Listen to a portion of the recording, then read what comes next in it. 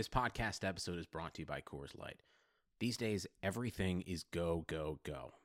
It's nonstop hustle all the time. Work, friends, family expect you to be on 24/7. Well, sometimes you just need to reach for a Coors Light because it's made to chill. Coors Light is cold lagered, cold filtered, and cold packaged. It's as crisp and refreshing as the Colorado Rockies. It is literally made to chill.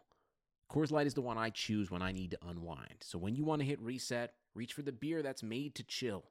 Get Coors Light in the new look delivered straight to your door with Drizzly or Instacart. Celebrate responsibly. Coors Brewing Company, Golden, Colorado. Hey guys, Jonathan Macri coming at you with another episode of the Knicks Film School podcast from the Vivid Seats studio. Just want to give a quick reminder one more time that this will be the last episode available via SoundCloud. So if you are listening to us via SoundCloud, go ahead and switch over to another platform. We are available on every other major platform: iTunes, Spotify, Google Play, Stitcher. So go ahead and do that. And of course, speaking of the Vivid Seats studio, make sure you use promo code OVERTIME in the Vivid Seats mobile app to save up to $100 on all ticket purchases. First-time customers only. Let's get to the episode. Giddy up.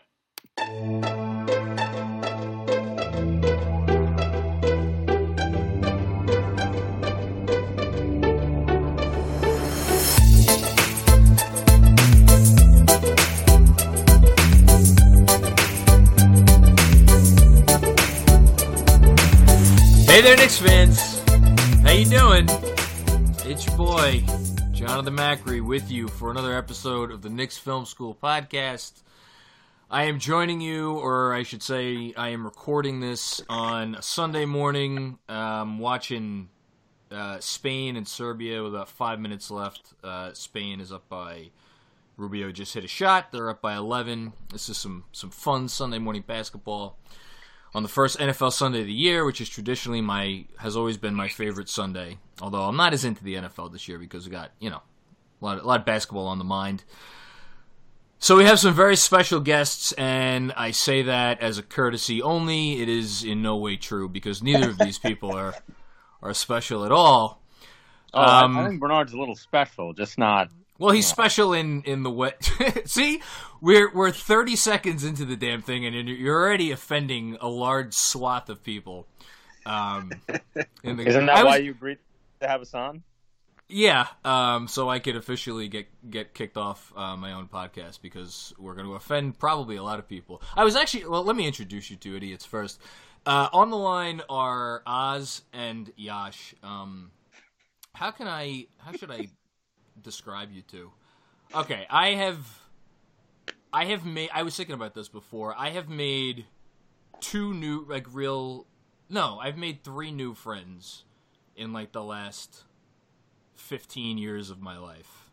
Max, who's way too much of a degenerate to ever come on this show, and is getting married next week. I don't know if you guys knew that. So early congratulations, that. Max. And you two idiots. So Oz is my law school classmate at Fordham, where we have a lot of wonderful memories from our time there. Yes, we do. Wait, do you actually remember your time at Fordham? Listen, I didn't turn into a degenerate drunk until late in my 3L year. For 2.5 solid years, I was kind of with it. Those were the best of days, John. What, the first 2.5 or the last? Oh no, bit? that last semester. Yeah, it was. That's Bernard's small child, Logan, in the background, and fuck you for stealing the name of the boy name that I was saving for if I ever had a boy. I still hate you for that, and it's the reason that we're not going to have a second child, because now that I can't name him Logan, because I don't want to double up, I have no reason to have another kid. So we fumbled our way through 3 years of law school, and must have done something right, because they invited both of us back to become, I can't even say this with a straight face, adjunct professors of law. Oh my God. And they paid us money to do this. And Coach Trialad, and Yash was on which one of your teams, Bernard? Do you remember? I have no idea. Yash, which team were you on? I was on our shit show of an AAJ team. Oh yeah, that was a rough one. But it was early. Yeah. Oh wait, that was the big doofy white guy who I still don't remember his name. Mike Diamond. You know, I was hoping you wouldn't say his name. I mean, God forbid he actually listens to this. And then followed by me watching a round that you guys did, and then you guys trying to convince me that no, he's actually really good. Mike, wherever you are right now, I'm sure you're wonderful. He's about to get married too. Things are going all right for Mike. Good for Mike Diamond. And he's doing well at the DA's office. See, good stuff all around. And then I ended up coaching you, Yash, on 2 teams, which were just one more memorable than the next for different reasons. And what year did you graduate from Fordham? I was a 2016 grad. That's right. So pretty soon after you graduated, because I guess you missed talking to me and Bernard on a regular basis so much, you started a little text chain, which we still have going to this day. And I would say that 50% of the interactions that I have with other human beings consist of texting you two on a regular basis. By the way, what percentage of our text chains do you think would be utterable on like a podcast like this without, one of us or more of us getting fired from our regular day jobs? Maybe 5% of what Yash says. Which is funny because he's the altruistic one of the three of us, because so for those of you listening, Yash, I'm not even going to say what you do. Yash, what do you do? Say what you do for a living. I am a public defender. So, I defend people who can't afford lawyers from mostly serious violent felonies. Yeah, so all of these people who were just by some coincidence wrongly accused and have gotten lost in the system here, and Bernard and I did such a good job of coaching up Yash that he had to go all the way to St. Louis to get a job, which is where he is right now. You're in New York this weekend, right, for intro school? I'm with my family in Jersey. Yeah, there you go. I was in New York last night. I was actually at Fordham for intro school, unlike the two of you. Listen, we have kids. All right. I was watching a UFC fight. I mean, I wasn't interacting with my child either, but I mean, we have. It's like the reason that the USA players all backed out of FIBA. It's not that they're all like playing basketball during FIBA. It's that they have to rest their minds for the time when they will be playing basketball. That's us as parents. We have to rest our minds and souls for when the parenting comes in. How was intra anyway, by the way, Yash? The first round I judged, the kids were not good. If it was you two judging, you would have more colorful comments than that. Let's leave it at that, yeah. The second round I judged was excellent. All four of the kids should make the team. Gabe, who was the presiding judge in the round, Gabe. He and I both said if all 4 of those kids don't make the team, that he was more colorful in how he would throw a fit and cause problems if all 4 of them didn't make the team. I seconded his comment. They were all really good, and they all advanced. See, that's why I can't judge intra anymore, because you need to be able to muster up the energy to I'm going to fight for this kid to make the team, and the only thing I could fight for these days is to try to get my fucking kid to take a shit on the toilet, which isn't going well at all. Yeah. Anyway, so what qualifies you two to be on the Knicks Film School podcast? Absolutely nothing, other than the fact that I would say... How often do we talk about the Knicks? Probably every day on our text chain, right? Oh, every day. Yeah, literally every day. And our topic for today, we awoke this morning to news. I don't even want to call it news. To some excerpts, I guess, from Derrick Rose has written a book. It's not a children's book. This is me finding out for the first time that he can read and write. God, this is This is the person defending the indigent would-be criminals of America here, folks. The wrongly accused. Get it right. Sorry, whatever. It's the same shit. Okay, so, and I think that's... I laughed because we had planned on doing this today, and I think the very first thing that we talked about on our text chain 3 years ago was when you sent a meme of Rose saying that the Knicks were going to be the new super team next to the Warriors. That the Knicks and the Warriors are being talked about both as super teams. That's right. That's right. And we were joking about who, besides the voices in Derrick Rose's head, were talking about them. I don't know what to even say about this. Is there anything that we need to say about Derrick Rose and his comments this morning? Bernard, Oz, do you have anything? I thought the piling on of Mills was pretty interesting. Probably the most relevant thing for the Knicks today. Well, yeah. I didn't have... I mean, are we really taking Derrick Rose's word for the fact that, like, Mills tried to be... What did he say? Tried to be too black, I guess? Was that... Yeah, that he wasn't himself. He was trying to blacken up or something like that. Blacken up, there you go. It's a tough look for our guy Mills. That's... Listen, Mills gets shit on left, right, up, and down. I mean, he's worked for James Dolan for 20 years. He knows the deal. I can't get on Mills. I mean, for trying to relate to his new point guard that the team just acquired, like, am I really going to be broken up about? Oz, you're always the pessimistic one. Are you broken up about this? I'm not broken up about it. It just sort of reaffirms my view that Mills is like a cockroach. He's unkillable. No matter what he does, no matter what he presides over, he's got Dolan's dirty laundry and somehow survives. Do you think that dirty laundry has skid marks? I do. Quite a few. Look, I'm just devastated that Rose apparently didn't really think the Knicks were a super team. Asshole. Listen, I've never, and this includes Cantor, this includes, like, Melo during the final season. I've never actively disliked it. This includes, like, Jerome James, Eddie Curry, Stephon Marbury. I'm trying to think of anyone else who would even be in contention for this. I've never actively disliked a Knick as they were a Knick more than Derrick Rose the one season. Preach.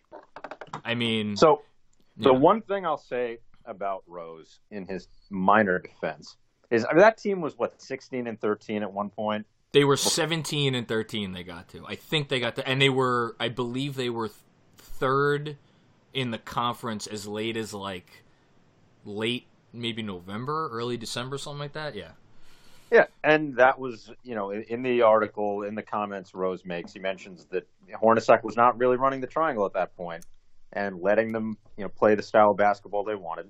They weren't going to be a great team, but could they have won between 45 and 50 games had Phil not stepped in with his mind games and, messing with Melo's head and forcing him to play the triangle? Who knows how that team would have done. 50 games? Yeah, are you still drunk?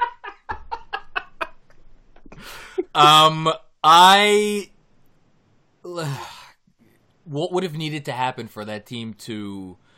Because you know what, and I think, I don't ever want to give this person a compliment, but I kind of have to here.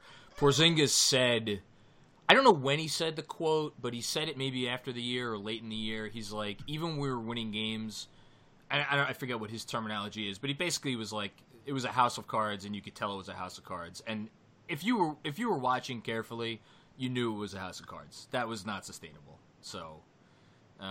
I'll agree to disagree here. I think that team could have won 50 games if they had never made the Rose trade, because then they wouldn't have made the Noah signing, and I don't know, maybe they spend that money on something other than a fucking cadaver. And they'd still have had my boy Lopez.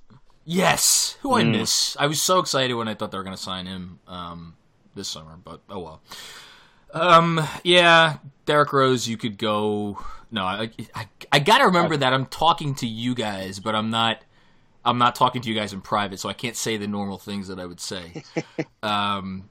So you can have... How should I put this? Derrick Rose, you could go have a meal that you probably wouldn't like. And I want you to have that meal anyway. And that's all I'm going to say. All right. We're going to take... really got him with that one. Well, I'm trying to be good here, Yash, at least until the end of the pod when really everybody has stopped listening. We're going to take a quick break, and then we're going to come back, and then these two esteemed guests are going to give their opening arguments in the case of Frank versus Fizz. So let's take a quick break. And we are back. So, yeah, I'm putting you guys on the spot. I didn't tell you this. Our conversations about the Knicks are I'm usually in the middle. Oz, you're usually the devil on one shoulder, and Yash, you're usually the angel on the other shoulder. Although you're quite an angel. I don't know how that analogy works, but it does. Well, relative to you two, I think. You know, when it comes to the Knicks, you always look at the glass half full, and I'm mostly glass half full. But I also kind of see things as they are. Is that fair? Oz, is that fair? I think that's fair. I would say that I'm the only realistic one. Oh, You're fuck the you. optimistic one, and Yash is the stoned one. So here's... Yash is stoned. I've been feeling very conflicted over the last... I would say a couple of weeks, because people have been like reaching out to me on Twitter, because Frank Ntilikina has obviously now been the starting point guard for a few games for France's FIBA team. He's looked good in the way that Frank usually looks good, which is, he plays great defense. He's making the right play. His shot's been falling more or less until the last game, and people are like reaching out to me like, why aren't you making a bigger deal of this? And I'm still a huge Frank fan. I'm still a huge Frank believer. But in the back of my head, I'm like telling myself, I am 95% certain that no matter what he does, short of coming out and scoring like 20 a game in this FIBA tournament, it's not going to make a damn difference when it comes to training camp as far as whether or not he's going to get the benefit of the doubt when it comes to sorting out who is going to be in the rotation, who's not going to be in the rotation for this team. And this makes me sad because I have also been a Fizdale stan and a big believer in Fizdale. And I could usually feed myself my own bullshit pretty, with a heaping spoonful. And I'm having trouble getting this one down. I don't know how to quite, I mean, we're all lawyers. Well, I used to be. I don't know how the hell you two do it anymore. I could usually feed myself pretty much anything, and I can't get this one really fully down. So, you guys, like, where are we at here with the Frank and the Fizz thing? Oz, I'm gonna turn to you first. I don't know is this federal court? Is this criminal, civil? Or are we local? What are we doing here? Who goes first? Southern District of New York. That makes sense. Southern District. So you're prosecution. You're the prosecution. So you would open first. I think I should open first. Go for it.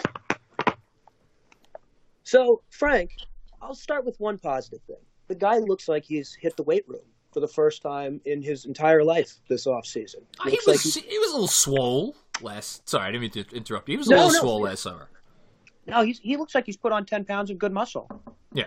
To give him some credit. But that doesn't change the fact or erase the fact that he is still an incredibly passive player when it comes to generating offense. The FIBA play has been fine, but it's FIBA play. It's not the NBA. It's not the same level. It's different spacing. It's different schemes. It's not the sort of ball that he'll be playing on Fizdale's Knicks. Now, granted, Fizdale doesn't have much of a game plan, but I struggle to see how Ntilikina's success in this tournament is going to translate at all to the NBA. And frankly, I don't think Fizdale cares at all what happens in these FIBA games, so it's not going to have any real impact on him. I like how you minutes for Ntilikina. I like how you managed to take my question, which is like, who should I side with, and instead you managed to throw them both under the bus. That was impressive. I'm going to start calling you Deb for the rest of the podcast. Oh, Jesus. What are the odds that she listens to this? You know what, actually, though? If her dreams are to be believed, maybe she does listen to this podcast. I think that's true. Every week. Every week. Yash, do you... yeah, I'm going to call you to the wherever, the podium. Right. So, on this one, I'm on Fizdale's side as far as Fizz versus Frank. I think as far as these games go, all this is really doing for the Knicks is upping Frank's trade value, even marginally. I don't think from a late second round pick to a mid to a slightly less late second round pick. There you go. These games don't matter, just like Oz said, and weird calling you Oz. I can't say his real name, otherwise I'd probably right. His job. You can say Yash, right? Okay. How many? Wait. What you're telling me there's not multiple Yashes in the St. Louis Public Defender's Office? I'm shocked. Fuck you. So, yeah, there's just not enough minutes for the way that Fizdale in the point guard rotation. You got Payton and you've got Dennis Smith Jr., who I think is going to be the future at point guard, barring a serious acquisition for another young, talented point guard who's more established. I mean, we've seen, the offseason videos of Dennis Smith Jr. working on his three-point shot. Maybe it works out for him. We saw all the work Julius Randle did the previous offseason on his three-point shot paid off for him this past season, where he became a legitimate threat from three. If Dennis Smith Jr. Improves his three-point shooting even 2 or 3% and becomes a real threat from three, along with his athleticism and his ability to get to the basket, I think he's the guy that Fizdale wants as the starting point guard, receiving 30 minutes a night at the position, with Elfrid Payton as the primary backup, and Frank will either be a defensive sub on the wing for this team or traded for a late second round pick at some point. For a bag of balls. Yeah, I just don't think he's in the. I mean, I saw that they could decline his picking up his rookie option and save $6 million. That $6 million in cap space probably has more value to this team than Frank does. Oh, come on, Yash. It's unfortunate. You don't even believe that. I think that from their point of view, they see Frank that way. Whether or not they should see Frank that way is a different question. Well, no, I but think Frank is. That's what I'm getting at. Right.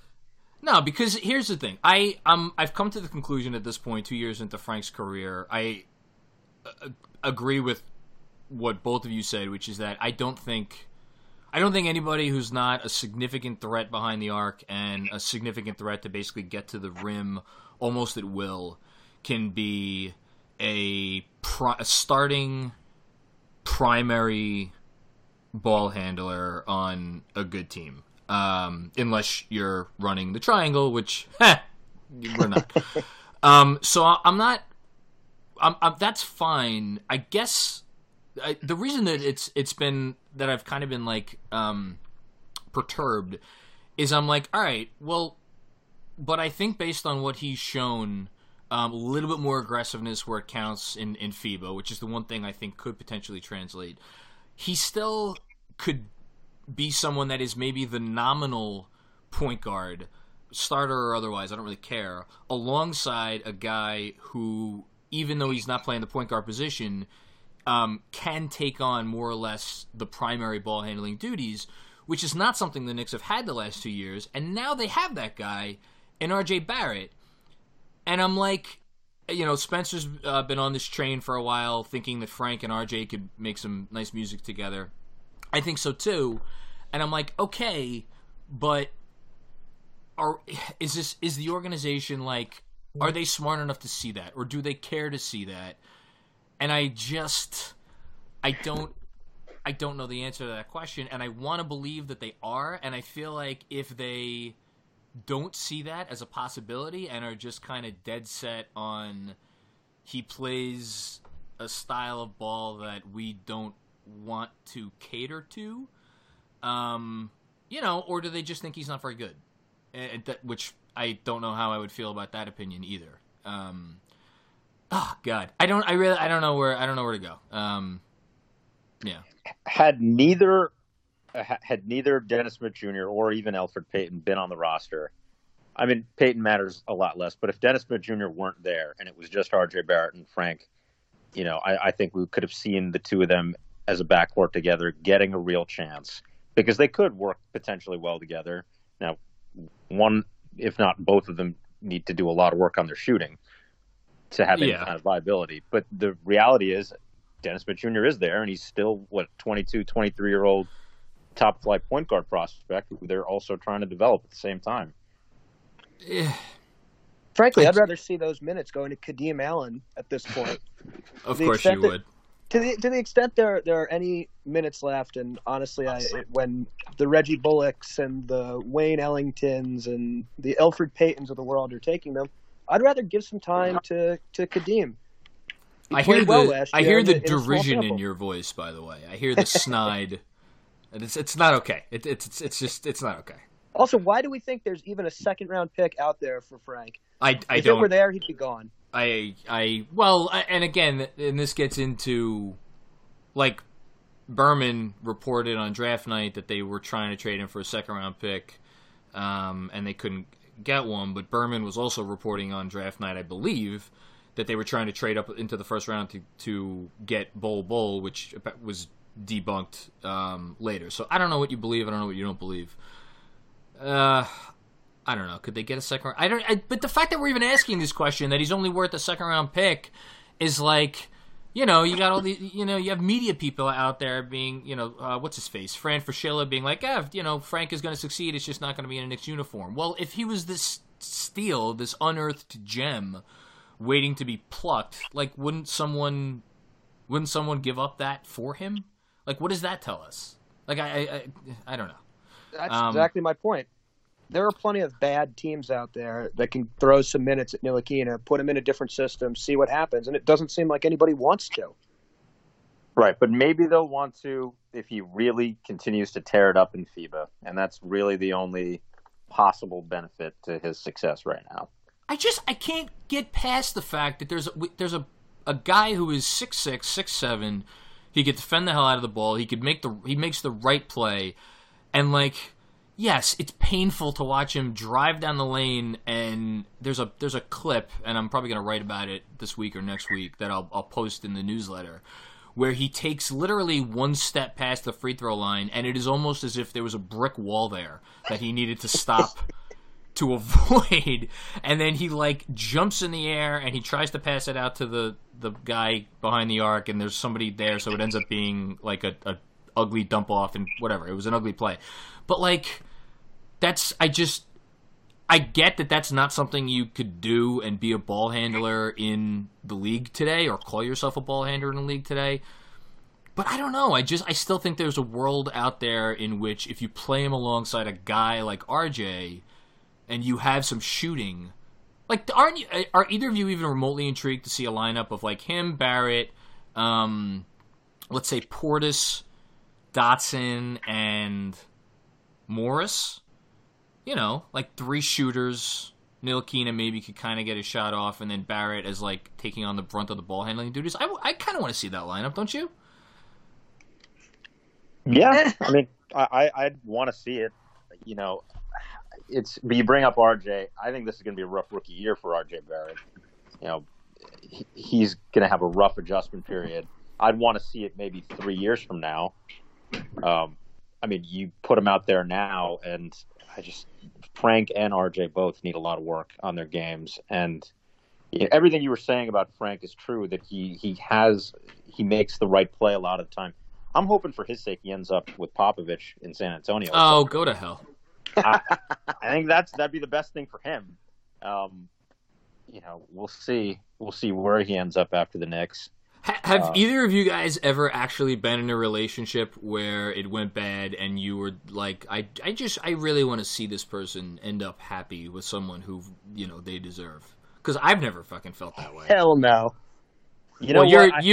Oz, you're a terrible human being. Yash, you have some semblance of humanity in you. Yeah, I've been there. One of my most recent exes, wish her nothing but the best. It was kind of my fault that we broke up because I decided to take a job in St. Louis without telling her. And well done, sir. Well done. So, hold on. Did you break up? Did you not say anything until you were actually in St. Louis? No, I didn't say anything until I agreed to take the job, and I hadn't even told her that I'd applied for the job. Well, that's fine, because if you didn't get the job, then, you would have kept going on your merry way. I don't have a problem with that. Yeah, she did, though, for understandable reasons. But no, now she's doing well. I wish her nothing but the best. She has moved past her bitter feelings towards me, and we have a perfectly amicable acquaintanceship. And this doesn't, well, I mean, if, let's just say, for argument's sake, you ended up, old and bitter. Not that that's going to happen at all, for sure, especially in your line of work. But for argument's sake, you would not feel any ill will towards this person if she ended up very happy and like in a healthy relationship, great husband, 3 kids, the dog, the whole 9 yards. You'd be thrilled for her? Yeah, not even in the slightest. Oh, you suck. All right. Let's take another quick break. All right. So I want to move on to. Before we move on, you know how I want to see Frank used? I think the sort of the last bastion of hope here for Frank. I want to see him used as sort of a smaller version of a Jared Jeffries type. I want them to put him at the 3, and his job should be to defend whoever has the ball on the outside at all times. Remove a lot of the offensive responsibility. Focus on the defense. There's scoring on this Knicks team with Barrett, with Smith Jr. There are people who can get buckets, but I kind of like the idea of using Ntilikina as basically a defense-only stopper. He's a pest on the outside, and he always puts in the effort on defense. So I forget what the exact 5-man lineup was, but I think we're going 2 years ago now, and Melo may have been a part of it on OKC, where the 5-man lineup with Roberson was like plus, God, I forget what it was, but it was significant. It was like a really, really good net rating. And obviously Roberson is an offensive zero, but they had Russ on that team and some other. I forget the exact names, but like we've seen that work in the NBA before, where a guy is essentially a zero on offense. And I don't think Frank is a zero on offense. I think his shot, his threes look pretty good, and FIBA we'll see if it translates. I'd be okay with that. But I don't know. Like I don't know that the Knicks have the piece. You know what? The Knicks might have the pieces to throw something like that out there this year. I definitely think they do. You could run a lineup that's not going to be too terrible. That sees Smith at the point. We have Barrett basically at the 2, Randall at the 4, Mitch at the 5, and Frank at the 3. Defense, defense, defense, and you have 3 guys who can score in that lineup. 3 guys who can score effectively and who can stretch the court. I think it's sort of the last best hope. So you'd have Frank defending the point of attack. You'd have Mitch holding it down. I think I'd probably, I'd probably sub out Barrett for Dotson in that lineup actually, because Dotson is good enough as like a secondary, like a pick and roll guy. He's a better defender, much better. I don't know about much better defender. He's a better defender than RJ at this point. And the numbers, for whatever reason, the numbers with him and Frank on the court at the same time, going back 2 years, have been like really, really good. They just seem to gel together when they're out there at the same time. But I hear what you're saying. I don't know. Before we get to the 2K stuff, which I'm actually very excited about, I'll go to you first, Oz, the pessimist. With a 10 out of 10 being everything is copacetic in this locker room this year. Guys are okay if they get a night or a couple of nights or whatever where they don't play and they're still ready to go and giving it their all for the next game where they check in. Like 12, 13 guys end up getting, close to 1,000 minutes or over.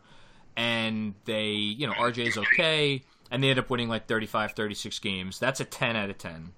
And a 0 is Fizz is out of a job by the All-Star break. Like some Nick gets traded at the trade deadline and posts like the Antonio Brown video of him running into the running into the backyard and being like, I'm free at last. If that's a 0, what do you predict the next season is going to be?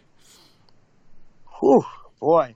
What if I think that the 10 out of 10 scenario ends up with Fizdale looking for a job by the All-Star Oh break? my God, you're never coming on this fucking thing again.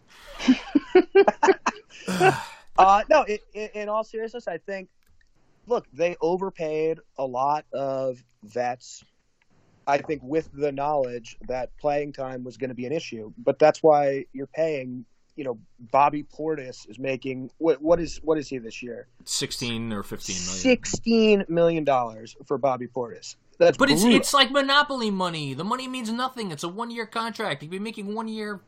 Oh, of course. $40 No, million. look, Yeah. the cap is the cap.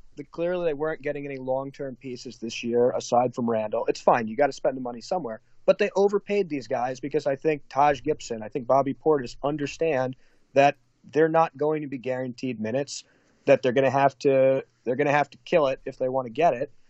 And I think that everyone's sort of on board with that general plan. I'm actually a little less stressed about folks quitting on the team or moping in the locker room. It seems like they've done a decent job actually acquiring slightly higher character guys than they've usually had on Knicks teams. And I tend to think these guys were Higher all character overpaid than with the Derrick knowledge. Rose?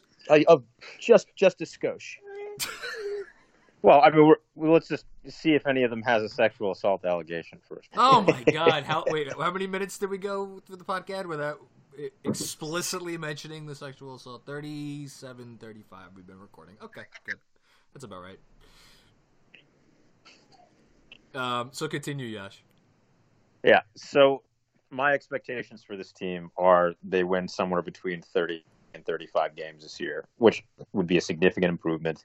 I think success for this team, though, it's going to be a delicate balance between prioritizing RJ's development while at the same time not sacrificing wins and losses if he's just absolutely terrible. So this is partly going to be on Fizz to figure out a way to get him his minutes and help him grow as a rough rookie.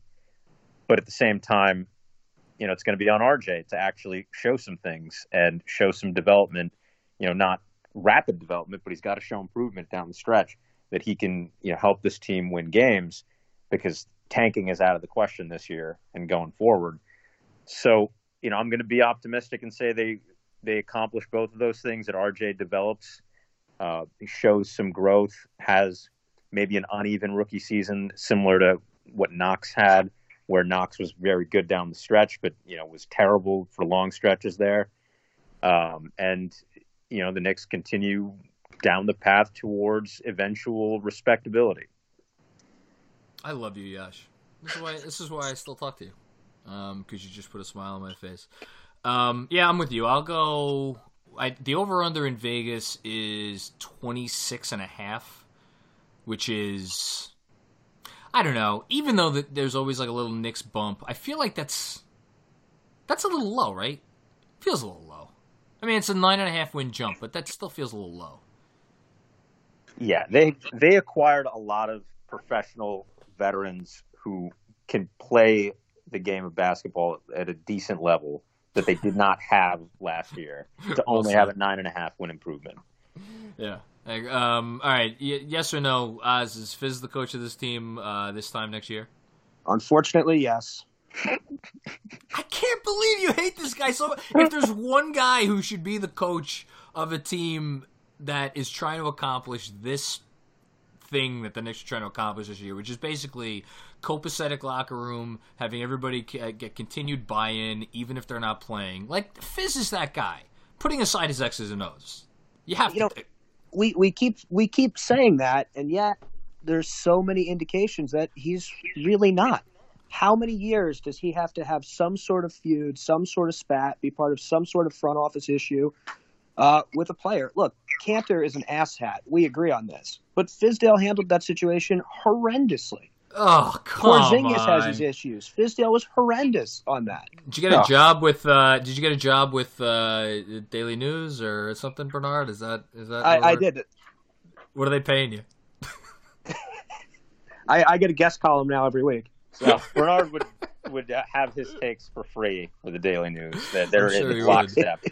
I can't in good conscience hold anything against any human being that involves Enes Kanter. I'm sorry. I can't do it. Ditto. And as far as Porzingis goes, that relationship was destroyed a long time ago by Phil Jackson.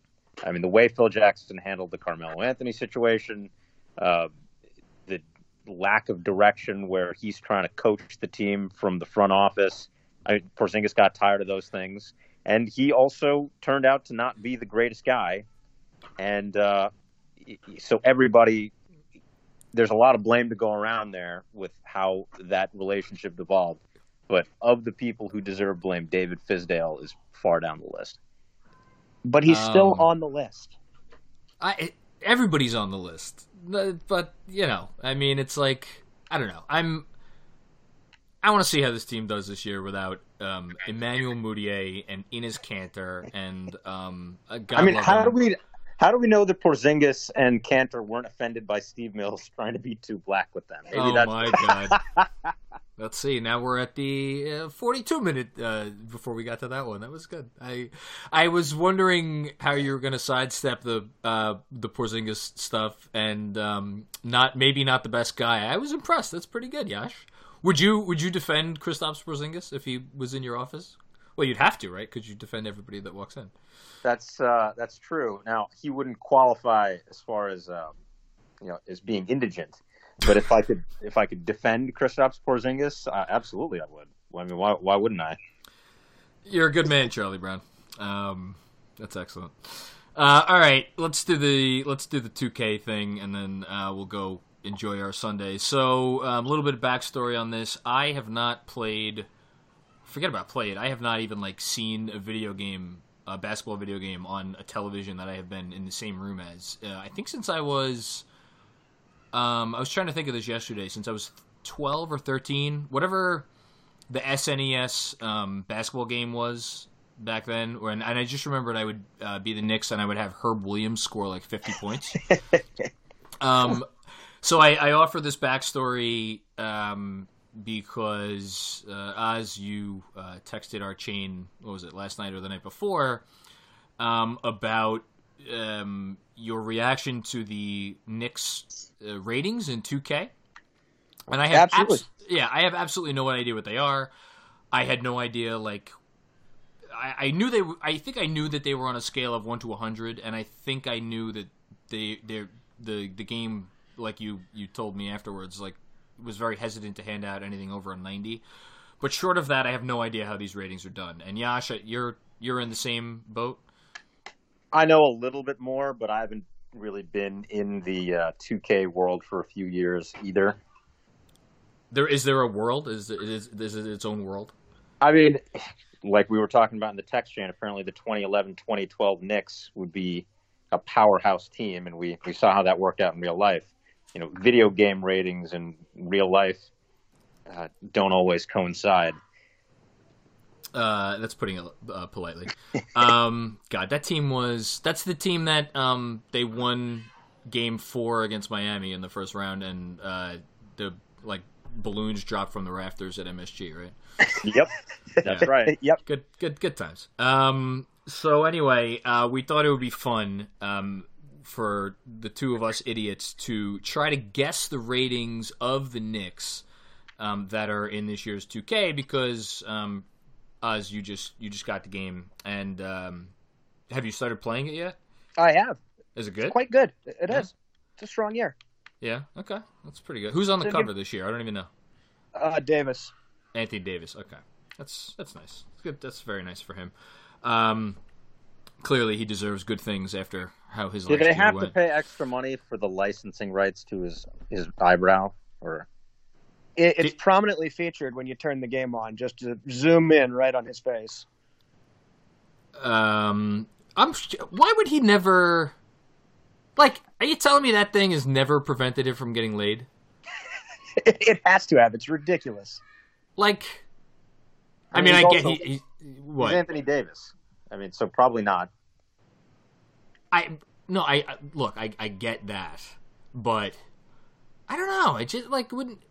if you're telling me there's not a moment where that guy was like out at a club or something, and like you're telling me a girl has never said no to him? Because if even one girl said no to me, and I was Anthony, exactly, because if I was Anthony Davis, I'd be like, why did that happen? I'm Anthony fucking Davis. Maybe I should get rid of this patch of hair between my eyes. But think about how many women probably said yes because they knew for sure it was Anthony Davis because they saw the brow. Oh, so you're saying that the brow is the giveaway that he is in fact Anthony Davis? And not some poser pretending to be him. I want you to die and come back as someone who has the wherewithal to pose as Anthony Davis, Yash. And I want you to let me know how that goes for you. I mean, I have posed as, the 2 or 3 Indian celebrities before, and to varying degrees of success. Which 2 or 3 Indian celebrities would those be? One time, I tried to convince a woman that I was Aziz Ansari. Have you done that in the last couple of years? No, this By was any years chance? and this was years and years ago. Okay. Yeah. Gotcha. That's probably for the best. Okay, we're gonna move on before we get ourselves in any real trouble. Logan clearly wants his dad back. Okay, so Bernard, Oz? I keep forgetting. No real care. names. I know you don't. All right, you want to start running off some players, and we'll take our guesses. Oh, we have to keep score. So, Yash, do you want to do whoever's closest or whoever's closest without going over? Let's do whoever's closest because, Okay. I mean, in this case, the Price is Right thing is kind of bullshit. I mean, it penalizes you for being optimistic, right? Let's have another podcast about the ethics of Price is Right, because that's interesting to me. I was Okay. raised on that show. It's good stuff. Oh my god, I love Price is Right. Spent probably too much time watching that show. What was your favorite game on the Price is Right, Oz? Oh, Plinko. Oh yes, Everyone loves Plinko. Yeah. How could you not? How could you not love Plinko? Okay. Yeah, give us a player. All right, here, quick ground rules. It's 1 to 100, but really no one's below like a 65 or so. Okay, so no your failing grades. your like G League guys are 65 or so. There are, and just for perspective, there are 13 players I think who are rated over a 90. 13 players over a 90. No one's below 65. Okay, sounds good. All right, so let's start with the breakout superstar of the 2019-2020 New York Knicks, Ignas Brazdeikis.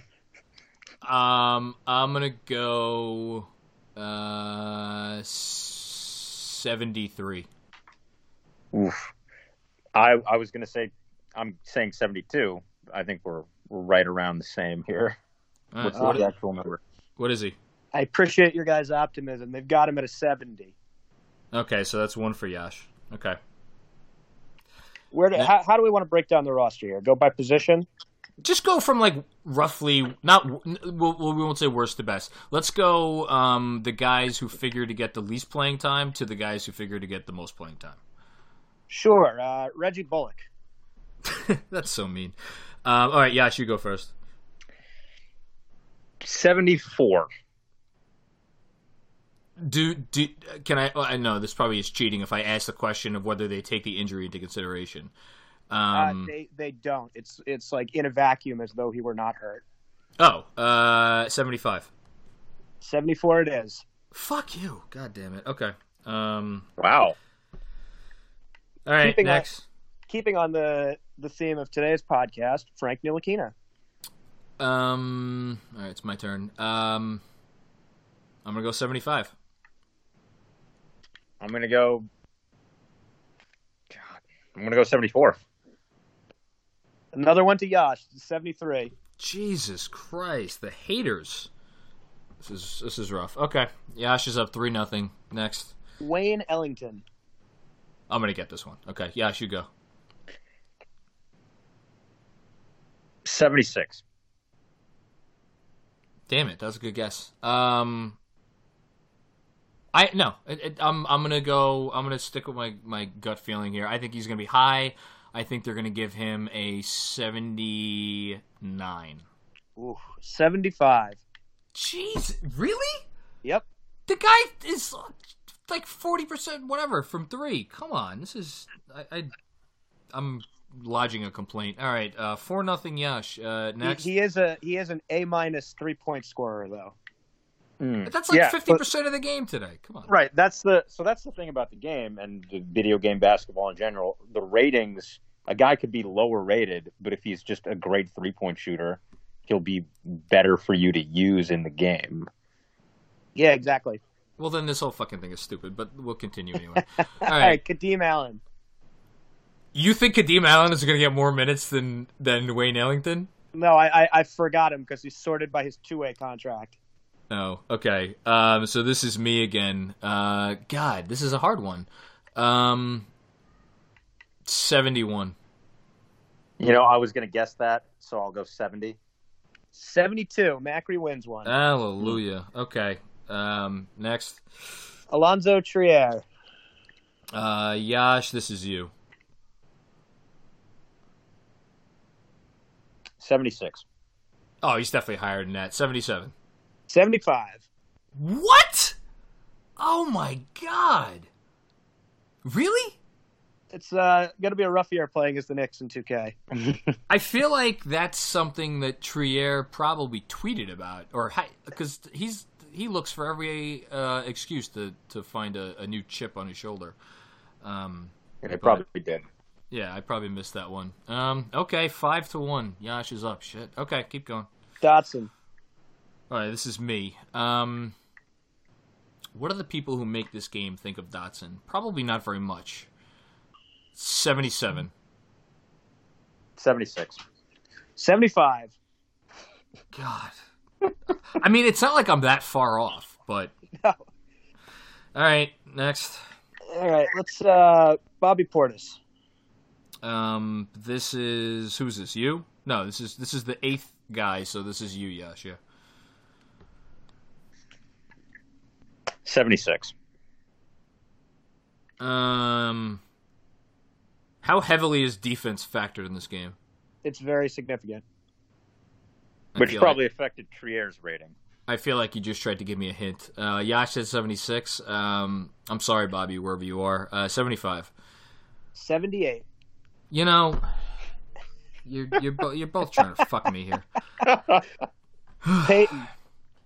All right. This is me. They can't have Peyton ranked lower than Portis, can they? 70. 79. 78. 76. Jeez, I think I've already lost because Yash has how many? 1, 2, 3, 4, 5, 6, 7, 8, and I have 1. Wow, this is. It's going to be tight for the comeback here. Yeah, Taj. just a little bit. Who? Taj Gibson. Taj. All right, this is you, Yash. 75. 76. 77. Macri wins All again. right, there we go. The comeback begins. Okay, next. Knox. Oh God. All right. Having played this game for a while now, do they? Is this strictly based on the previous year, or do they factor in expected improvement? They do factor in. In fact, Knox's potential, so his upside, is rated an A. Ooh. Are we getting our first 80 here? No, I don't think we're getting our first 80. I'm going to go 79. I'm going to go 78. 76. Jesus Christ. Yeah, he They was pretty bad last year. Detest his defense and his rebounding. I can't imagine why. They shouldn't detest his rebounding. His rebounding isn't that bad. But whatever. I'll log another complaint. Okay. Next. Dennis Smith Jr. 10, 11. This is 12. This is you, Yash. 79. 80. 77. So Wow. wait, hold on. They have That's- Dennis Smith Jr. at a 77. And who was at a 78? Bobby Portis, I think, was Yeah. it? Yeah. Yep. Jesus Christ. All right, so I've already lost, so we're just going to play this out for perpetuity's sake. Next. Marcus Morris. I'm going to give a compliment to the guy that I said was instantly the best player on the team the day that acquired him. And I'm going to give him, let's go with my birth year. Let's go with 83. I'm going to go 82. Too optimistic, guys. Though I agree, he'll be the best. He'll be the best player on the court next year. A 78. Okay, this is really stupid. Yikes. Next, three more to go. We'll go R.J. Barrett. This is you, Yash.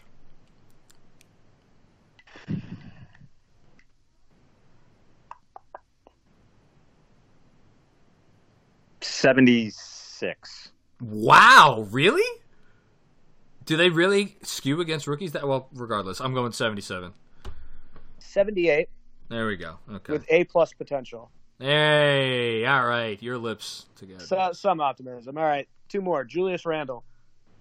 This is me. Can I ask? No, I'm not going to ask a question. Go for it. Ask away. No one has gotten an 80 thus far, right? That's true. All right. Julius Randle is definitely going to be above an 80. I'm going to go with 80. Let's try lucky number 83 again. Yeah, that was going to be my guess. So I'll go 82. 83 it is. Yay! Got one. I should get a few points for that one because I got it exact. Not that it makes a difference. Okay, and last but not least, Mitch to Yash. 81. 100. 79. Oh, Wow! Oh, the disrespect. You know what? I'm happy about that because these people are going to look like fucking ass clowns a few months from now. I feel very confident saying that. At least they've given him an A- on rebounding and inside defense. What do they give him a low grade on? Let's see. He's got an F in 3-point shooting, a D- in perimeter defense. A D- in perimeter defense? Oh, that's come absurd. on. A There's- D- in playmaking. Listen, there's going to be an angry letter that's going to be penned to whoever the fuck makes this game. Okay, well, we got... One last one for fun. Yes, Kristaps Porzingis. You know, I was ready to engage with the rest of my day in a good mood. I can't let you end this thing on a happy note. Yeah, you wouldn't, would you? Okay. Who went first last time? Me? No, you went first, so I'll go. Are they assuming he's healthy? Yes. And you said about 13 players have gotten a 90? Correct.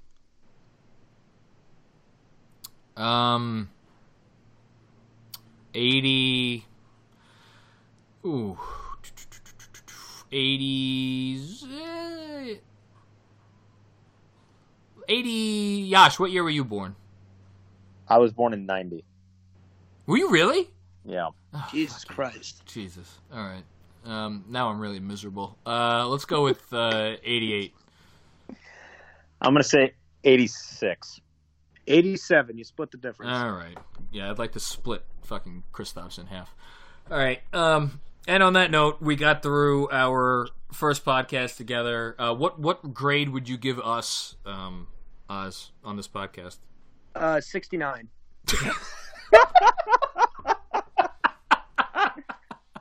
Which one of us, for our 3L year kickball game, didn't one of us wear 69 as our number, our uniform number? I think that was, that was you actually. You had 69. Was it me? Yeah. I went for the 69.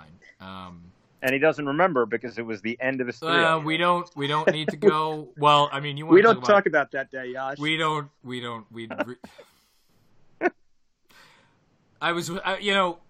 No one's listening at this point anymore. Yash, was dumpster fire there yesterday? Ooh, there's so many options. There's only one dumpster fire. Was she there? No, she was not. Really? What possible better thing could she... Well, I shouldn't ask that question. Interesting. I guess she's dropped out of the ranks, so to speak. Oh, no. Oh, she's still involved? Oh no, I said, oh no, how horrible. If she was That's great. Well, yeah, that's a shame. Okay, so we got through this one. I think despite our low grade, this will not be the last time. So if you have enjoyed listening to this podcast, you should look in the mirror and ask yourself some, very serious questions about your life choices. Thank you guys, because, I know both of you have so many, better things to be doing. And it was a real sacrifice for you to join me here. Any closing thoughts? Let's go Giants. I can't get behind that. Yash? Let's go Jets. That I'll get behind, because if the Jets win, my wife will be happy, and I like a happy wife. Which you know nothing about, Yash, because you're not married. Right. And never planning to, so. That's the most full of shit thing you've said on this entire podcast. Well, we'll see. Yes, we will. And on that note, we're done for this episode. Thank you, everybody out there, for humoring the three of us and listening. And we will be back with you with another episode very soon. Have a good week, everybody. Giddy up.